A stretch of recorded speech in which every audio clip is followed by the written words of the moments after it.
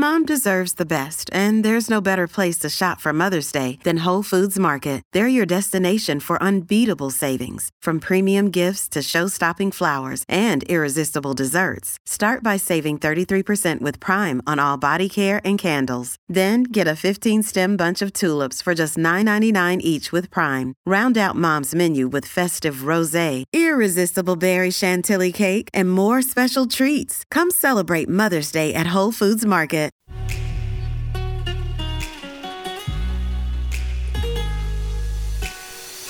Coffee and Cream with Rogers and Benning on Hail Varsity Radio.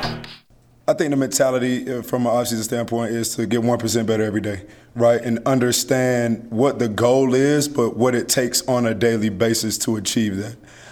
Again, attention to detail, effort are huge pillars of what we look to accomplish in the weight room. And also the mindset of hard work, right?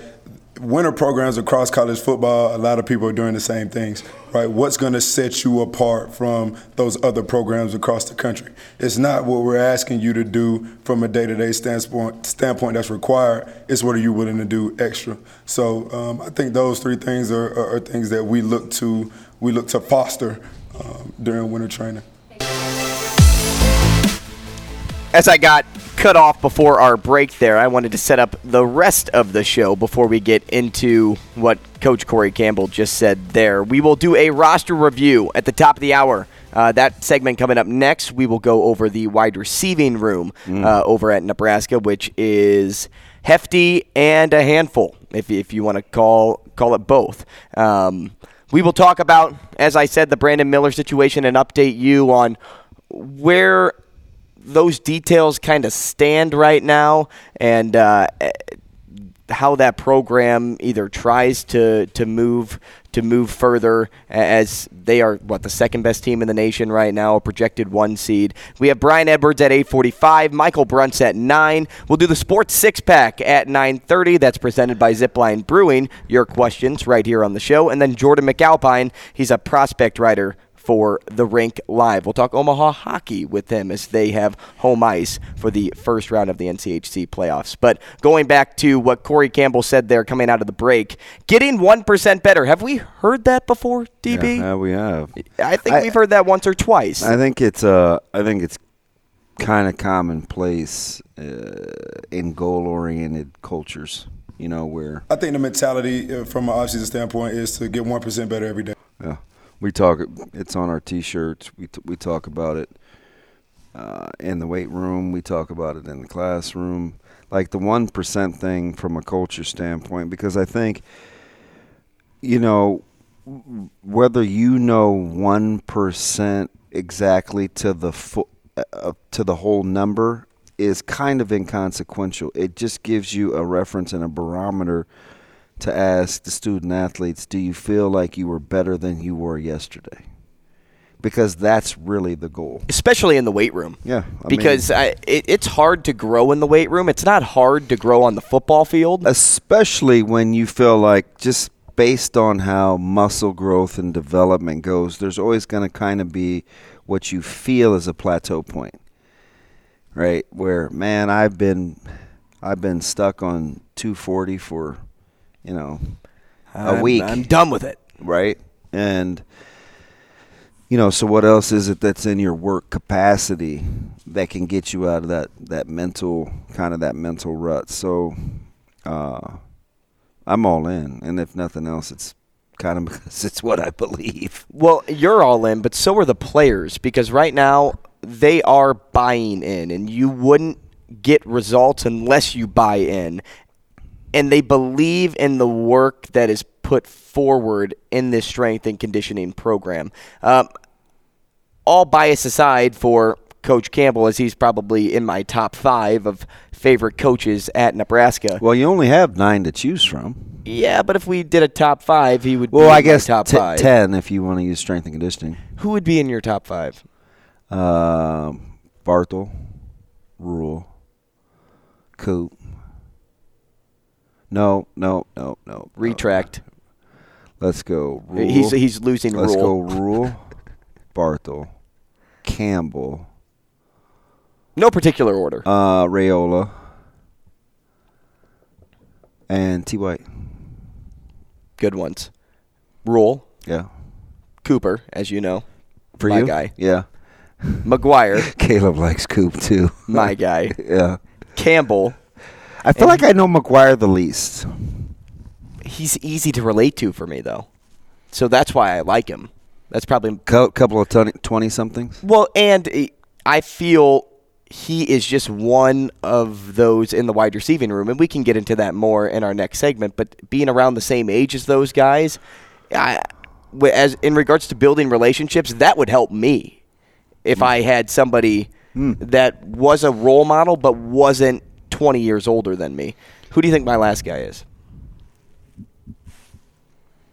Foley. I love Ed Foley. I know. I love Ed Foley. Oh, my goodness. I love that guy. That dude, he is a workaholic, but he is also somebody that's like a little bit on like the awkward side, but he embraces that. He's definitely. And it comes out as personable. I love that side of him. Definitely quirky. I'm telling you, if he can get that special teams rounded into form and have each of those individual coaches take some ownership of the pieces of the special teams, man, if Nebraska's return game has just been so poor, and I don't so much worry about the putting foot to ball, so the place kicking and kickoffs, they'll be okay.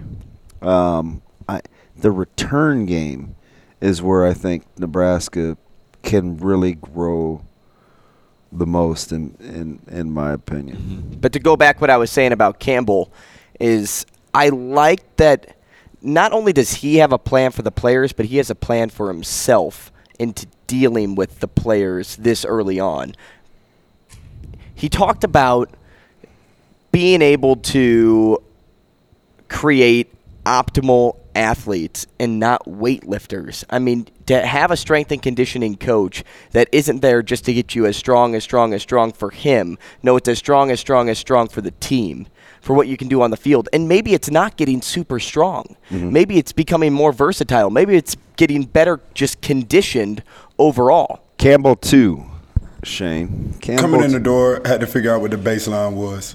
You know, and within a lot of things that we do from a training standpoint, those are evaluations in and of themselves. From a warm-up standpoint, from what we do in the weight room, right, we're evaluating movement efficiency, you know, mechanics. From a volume and intensity standpoint, in a way in which we program, right, and our ability to track how fast our barbell is moving with some of the technology that we have, those give us assessments on strength. You know, coming in the door, didn't want to ask them to max out, right? I hadn't seen them. You know, but that'll come later in the future. But utilizing to our advantage, again, processes such as warm-ups, such as movements in the weight room to help identify that, and then we have that baseline and we can build on that so that we can get, you know, more solidified numbers once we approach spring ball and summer training. He's done this before. Once or twice. I don't know, okay, so I don't know enough about everybody else around the country. I do think it sounds different to not come in right away and see where guys are at from a strength standpoint. He's easing into that, which I thought was kind of interesting because,